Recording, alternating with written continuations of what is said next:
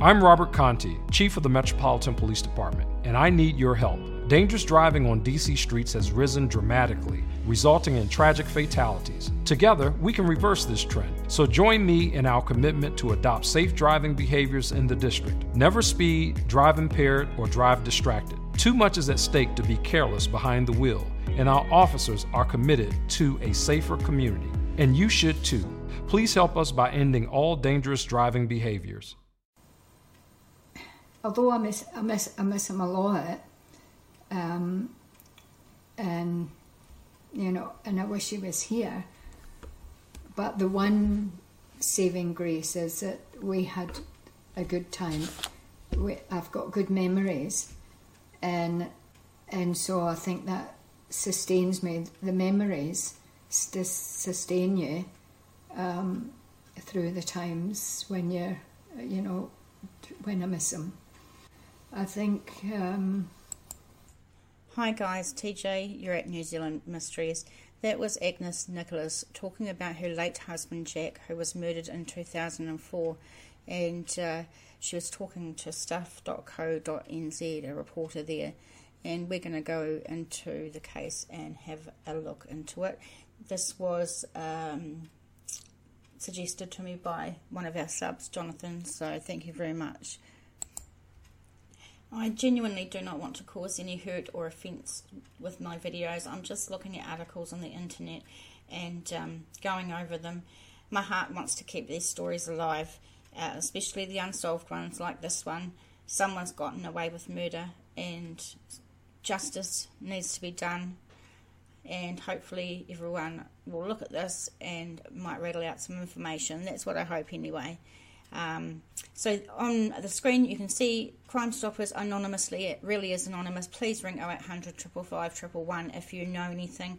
Case suggestions, nzmissing@gmail.com, and if you can shout me a coffee for $3, buymeacoffee.com/NZ Mysteries, and pretty please don't forget to like and subscribe. It is a great way to support the channel. Let's get into it.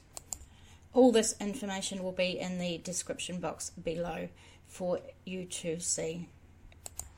Let's look quickly at the Hawke's Bay region where we're going to. Hawke's Bay region, which in Māori is called Te Matau Maui, is a local government region of New Zealand on the east coast of the North Island. The region's name derives from Hawke Bay, which was named by Captain James Cook in honour of Admiral Edward Hawke. Okay, and we'll just have a quick look. The region's population is 178,000 as of June 2020, and the Hawke's Bay has 3.5% of New Zealand's population. If we quickly look at this, you can see here. Alright. I was really lucky when I went looking for this story that a reporter at stuff.co.nz had done a really extensive look into it. So we're going to be using and going over their article because it's the best information out there. So big shout out to Marty Sharp from stuff.co.nz, June 2019. So I'll have this link in the description box below so you can come and listen to more of Agnes talking about her husband. Let's have a look. The murder of Hawke's Bay farmer Jack Nicholas at the gate of his Hill Country farm remains unsolved a decade after the acquittal of the man accused of shooting him. Marty Sharp revisits the case for the homicide report and talks to Nicholas's widow, Agnes, about the memories that sustain her. And I've got a bit of a frog in my throat that just wants to keep coming up, so hopefully he'll disappear. Coldness of a morning in the Hawke's Bay Hill Country can surprise those unfamiliar with the area. Heavy mists linger in narrow valleys, thick frost coats, draped fern fronds and bearskin burns in the chilled air. None of this was unfamiliar to Jack Nicholas, and on the morning of August 27th, 2004, the 71-year-old farmer made a customary walk from his house at the foot of the Kaweka Ranges into that frost. We will never know why he left the house on this particular morning, It may have been to put some more sugary water in the bird feeder, which he liked to keep filled, or because he noticed the gate to his house had been opened, or it may have been because he saw someone in the paddock beside the house, I should say. We won't know because Jack was shot dead within minutes of leaving the house. His wife of 37 years, Agnes, was lying in bed when she heard the 3 shots, 2 close together, then a third. It was not uncommon for Jack to shoot rabbits at this hour of the morning if he saw them, and although these shots sounded a little louder than usual, Agnes thought nothing of it. It was a usual morning routine. Jack would get up first, put the kettle on, and bring Agnes a cup of tea in bed. So sounds like he really loved Agnes. They had a great relationship, a great marriage, and he was a really good husband. And it says this photo here was the last photo of murdered farmer Jack Nicholas, taken just days before he was shot. He's pictured reading a Dr. Seuss book to grandchildren Gemma and Jared. This is quite a long episode, so I hope that you can bear with me.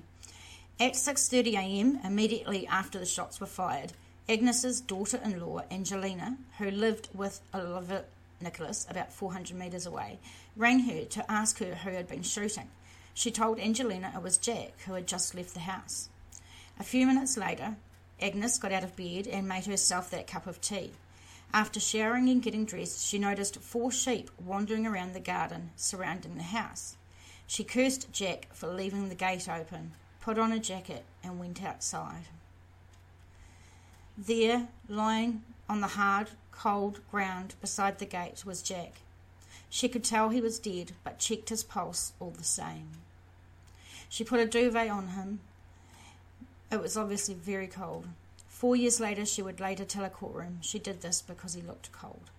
It was such a cold morning, he looked so vulnerable, she told the High Court jury. Then, in a state of numbness, she called Oliver. Initially, they thought Jack must have had an accident with his gun, but there was no sign of a gun. Agnes called Ollie, then police, at 7:08 a.m. In that 111 call played to the courtroom, Agnes could be heard telling the operator she wondered if Jack had shot himself. Of course, she's not going to be thinking that anyone else has shot him. That's just, why would that happen? I don't know. The gate was open. I'm wondering if he stumbled, but I see some blood at the gate, she said. A half hour later, a helicopter carrying 2 armed offenders squad members touched down in the paddock beside the house. Jack had left the house sometime between 6 a.m. and 6:30 a.m. The shots were fired about 6:30 a.m. Agnes found his body about 20 minutes later. The helicopter landed in the paddock after 8 a.m. So Agnes was pretty quick, man. Whoever did this was pretty quick. She was out there in good time and didn't see anybody. Now, for our international viewers, a armed offender squad is like a SWAT team, is what you would call them. The minutes that went by between each of these events might have been crucially important to the gunman's getaway, and may well be the difference between Jack's murder being a quickly solved tragedy and what it has become, one of the nation's best-known unsolved murders. Now, they say that, but I've never heard of it. And I guess I'm a crime buff. I know most stories, but obviously there's a lot that I don't. So thank you for the person that suggested it, Jonathan. Jack had been shot in the chest by a high-powered rifle. 2 .308 cartridges found at the foot of a power pole about 40 metres from the house suggested the gunman had leaned against the pole when firing. DNA taken from the cartridges was inconclusive. Police had very little to go on. There was no obvious suspect. There were no obvious signs of how he or she got within shooting distance and away again without being noticed. And no one, least of all Agnes, could think of any reason why someone would want Jack dead.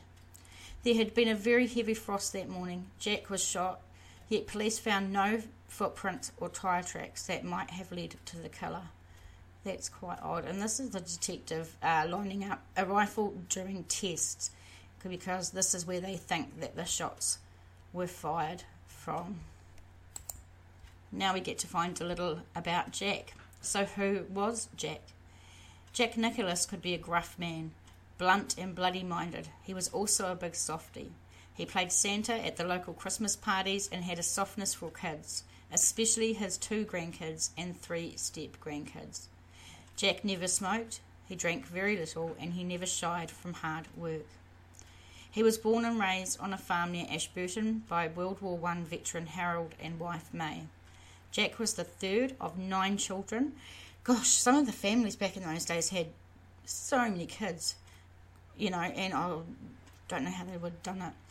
He was a man of the land from a young age. He had been a shearer, rabbiter, deer culler, milker and shepherd.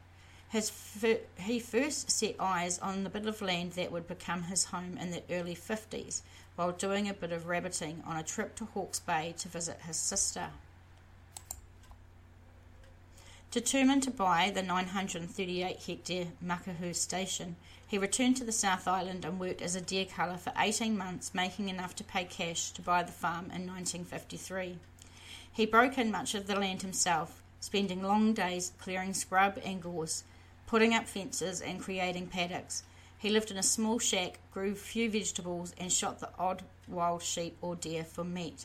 Showering was carried out under a waterfall in a stream. What a guy, eh? He knew what he wanted and he was going to get there, that's for sure. In 1963, Jack met Agnes, a Scot who was visiting the country. He fell for her straight away. She wasn't so keen on the idea, but a long-distance courtship through letters saw her agree to return to Makahu to get to know Jack better. By the time she arrived, Jack had beautified the shack and he was clearly resolute in building a life together. 5 months later, they were married, and a year later they had their first son, Oliver. Second son, Edward, was born 3 years later. What a cool love story. Jack was outspoken and well known locally. In 1997, he was fleetingly famous for being the man who introduced the rabbit-killing Khaleesi virus to the North Island. Jack said he'd become frustrated with the government and the nitwit politicians down in Wellington for failing to spread the virus the length of the country. He just sounds like a real down-to-earth good bloke. Stubborn as, but, good guy. So when a farmer in Otago took it upon himself to release the virus himself, Jack followed suit. He had a farmer in Otago send him a flask full of the virus and handed it out to farmers around the region. So a little bit of a rebel too. This is Jack and Agnes on the day of the wedding in 1963, and the way he's looking at her so adoringly is beautiful. What a beautiful photo. Jack's widow. Agnes, 78, still lives at Makahu. She occupies her time by knitting, sewing dolls' clothing for local kindergartens, and doing an increasing amount of dog sitting for friends and relatives around the country. As his wife, of course, I'd see him differently to other people. Other people, like poachers, would think he was a gruff old man, but I didn't think he was a gruff old man. I thought he was kind and accommodating and friendly, she said. Many of the people they met driving on the road through their farm became friends. He was a good family man. He wasn't big on babies, that's true, but I don't know if many men are. But when the boys became toddlers, they were always with him. He'd take them around the farm, teaching them things. She says, I think we had a good life, although I miss him a lot and I wish he was here. The one saving grace is that we had a good time and I've got good memories. That sustains me, the memories through the times when I miss him. Jack was cremated. Agnes climbed the highest point in his beloved Kaweka Ranges, Kaweka J, and cast his ashes at a point with a view of his farm. Oh, that's so sad and so sweet all at the same time. Makahu is about 90 minutes drive northwest of Napier, about as far as you can drive inland. The farm is unique in that there is a public road, Makahu Road, running right through it to the entrance of the Kaweka Forest Park, where there are natural hop pools and the start of several popular tramping tracks. Wow. Its accessibility comes with the predictable hassles of irresponsible visitors, but the ones who really got to Jack were the rustlers and the cannabis growers.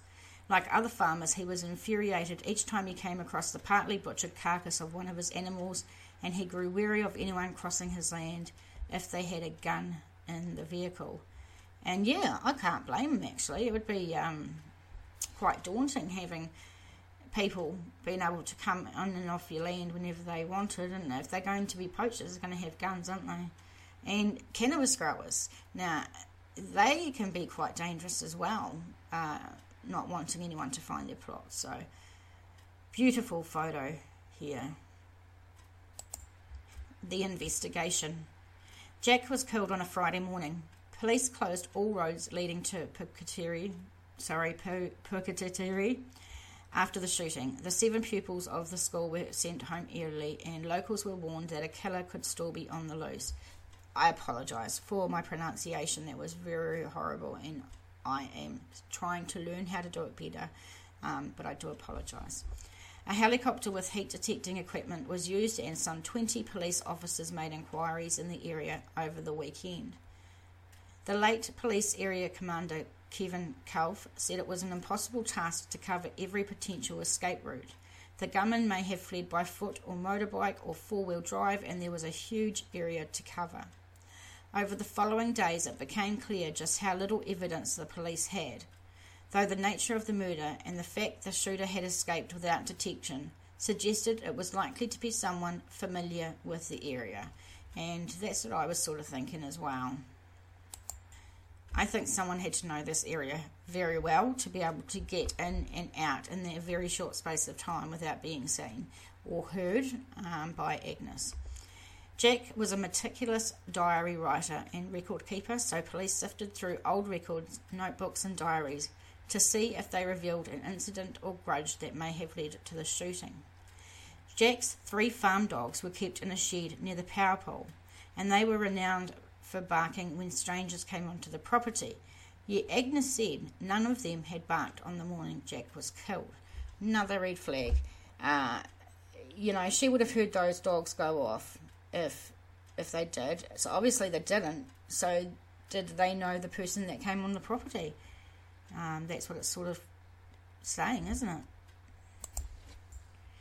Police said they could not rule out the fact that Jack knew his killer.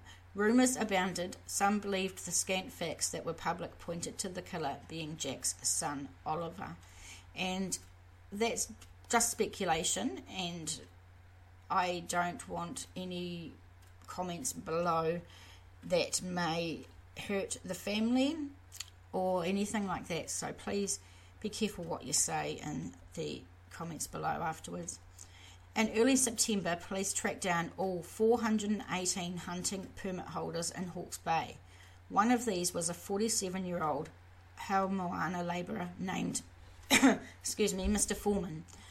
Asked where he was at the time of the shooting, he said he was at home with his partner Lissa Whaturau and their son Shay. That wasn't true.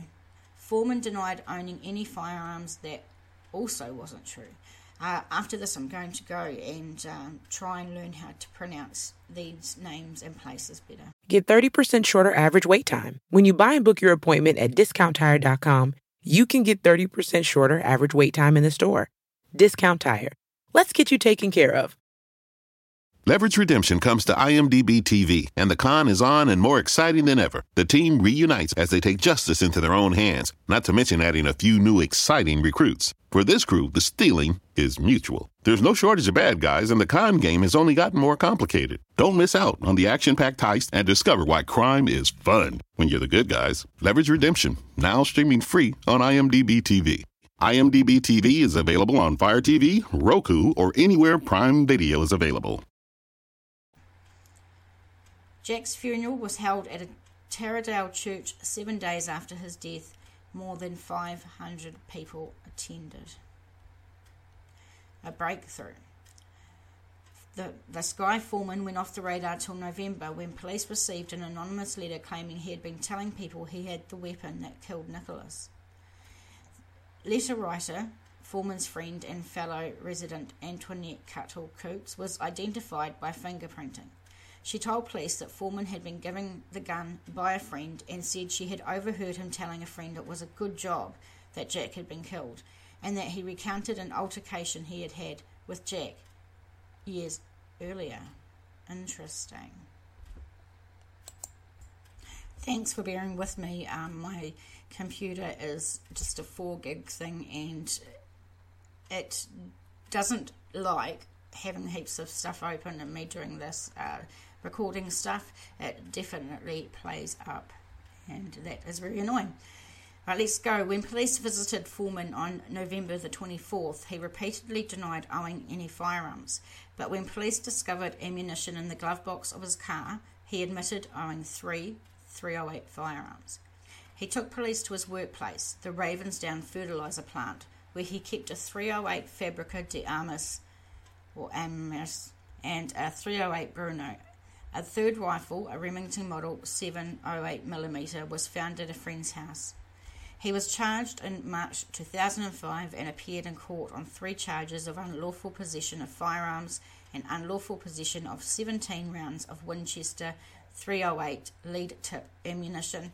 He also faced a joint charge with his friend for the unlawful possession of a Remington 7mm .308 firearm. None of the guns matched the cartridges found at the Nicholas property. That was tough. I know nothing about guns. So, yeah. So this is Marty Sharp, the reporter we can thank here for all this information. He's done an amazing job, and it is because of him that we are able to get the facts in this case. So, big thumbs up to him. A large group of media watched as Foreman, dressed in a black shirt, jeans and jandals, was granted interim name suppression until his next appearance. He said nothing as he walked from court and got into a waiting car. Name suppression was lifted the following month when Foreman pleaded guilty to the charges and was sentenced to 100 hours of community work. This is a great shot of the Nicholas farm. Absolutely beautiful New Zealand country. Tip-off leads to Foreman's second arrest. In April 2006, Foreman was arrested again, this time on a charge of perverting the course of justice by asking a woman to lie to police. He was arrested at a property as he prepared to go to work. He appeared in Napier District Court dressed in a blue boiler suit. He was granted interim name suppression again. His appearance followed police searches of his property he used to live on in Grange Road and the nearby Tukituki River, and the seizure of 2 cars. The inquiry team was boosted to 25 officers. It was clear that police had some new and strong information. What they did not reveal was the new information had come via a woman who had contacted the Sensible Sentencing Trust, Garth McVicker.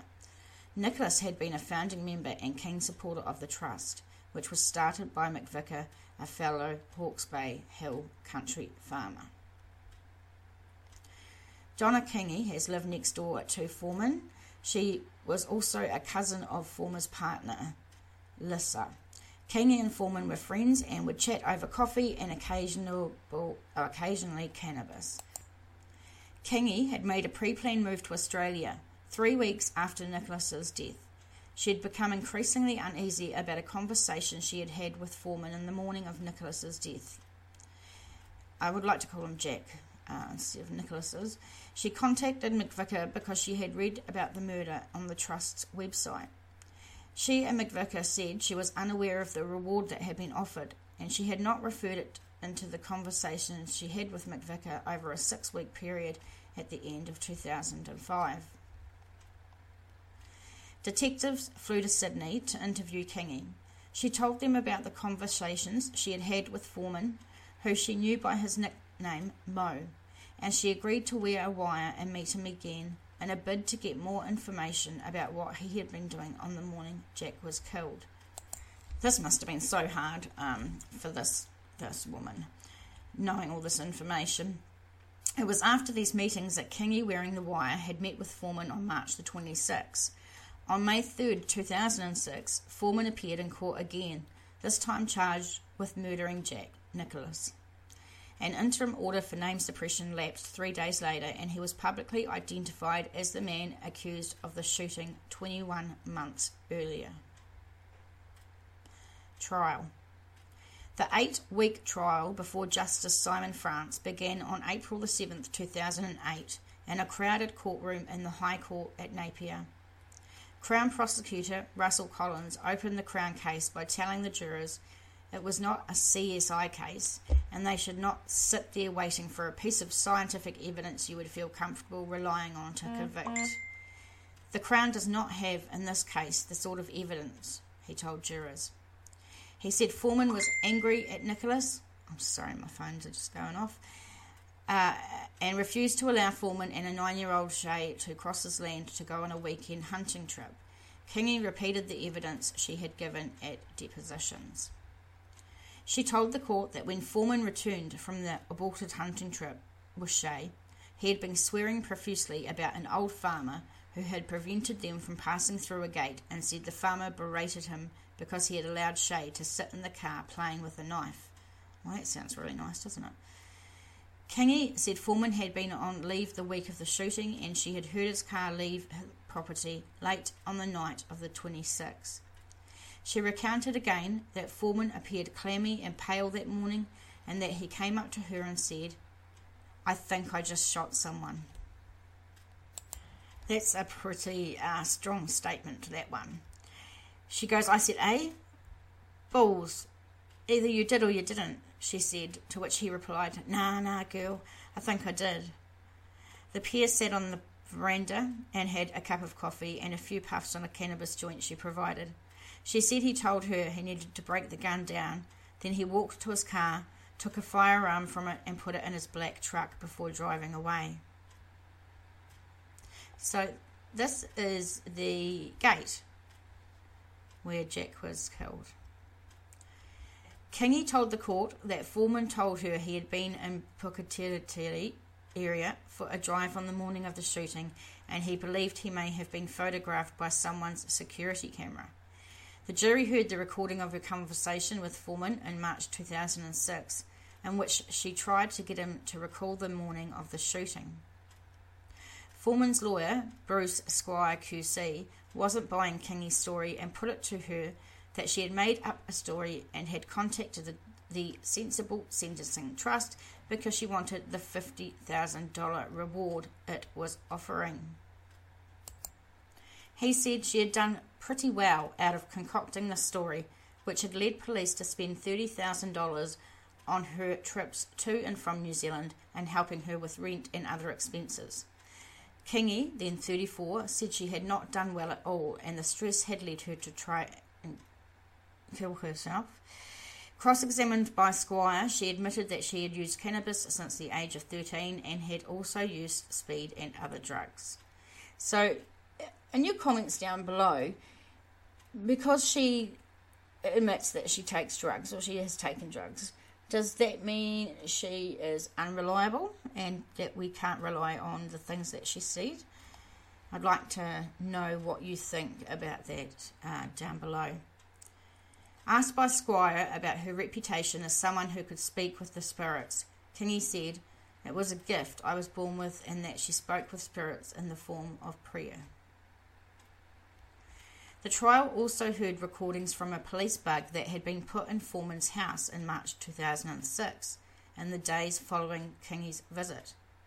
The transcript, played to the jury, had Foreman calling Kingy's a shit-stirring Maori and saying he was going to slit her throat.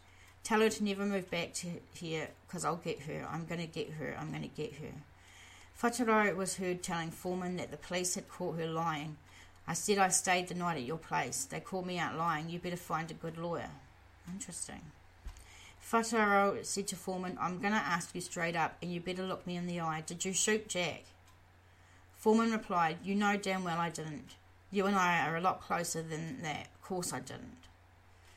Oliver Nicholas, Jack's son, told the court he had been at the kitchen table working on GST forms when the shots were fired. GST, guys, is just tax. His children had been playing in the hallway. He recalled getting the call from his mother saying there had been an accident involving Jack, and then he drove the short distance to his parents' house. He said he told Agnes to call 111. Then, despite being advised they should stay inside, he went down the drive to check a bridge and ford that had to be crossed by any vehicle leaving the area. He said he did this as soon as he realised someone else had been involved in his father's death. He saw no sign of recent vehicle movement, but the sides of the Ford showed evidence of a wash caused by a vehicle driving through it. He estimated the vehicle. Oh my gosh, I'm so sorry. He estimated the vehicle probably passed through between 10 p.m. and midnight the previous night. After the helicopter carrying police arrived, he went to move stock. The tensest part of the trial occurred when Squire cross-examined Oliver. By this stage, it was well known that the defence was going to point to Oliver as the possible killer. Collins had said as much in his opening. Oliver's feelings towards Squire and what he was about to suggest were clear in his body language and manner on the stand. I couldn't imagine being accused of your father's murder, and in trial I think they're just trying to pin it on anybody else but Foreman, but we'll see how it goes. Thanks for still being with me. I know it's a long case, but it's got so many details. Squire asked why he moved cattle just 2 hours after his father had been killed, and suggested he had done so in order to hide a firearm. Squire said it was an unusual thing to do when the belief was that there may be a killer on the loose. Was that because you knew there was no danger of being shot? He asked Oliver, who replied, I guess it never entered my head. And nobody knows what they would do in that situation, or how you would react, or anything like that. Foreman's defence included evidence from a pest board eradicator and a truck driver who both said Jack's dogs would always bark when someone went up to the farm driveway. It also called a dog psychologist, Paul Hutton, who said there could only be 3 reasons for the dogs not to bark. They must have been distracted or unwell, or they must have been familiar with the person they saw. That familiarity level would have to be high. It would have to be very close, if not a family member, he told the court. Collins told Hutton that a police reconstruction of the shooting had seen an officer approach the house without the dogs barking. Hutton said the reconstruction was a bungle. Climatic conditions had been different. The officer had not fired shots as soon as he reached the power pole, and the dogs had reduced sensitivity due to all the activity on the farm after the murder. Foreman did not give evidence in the trial.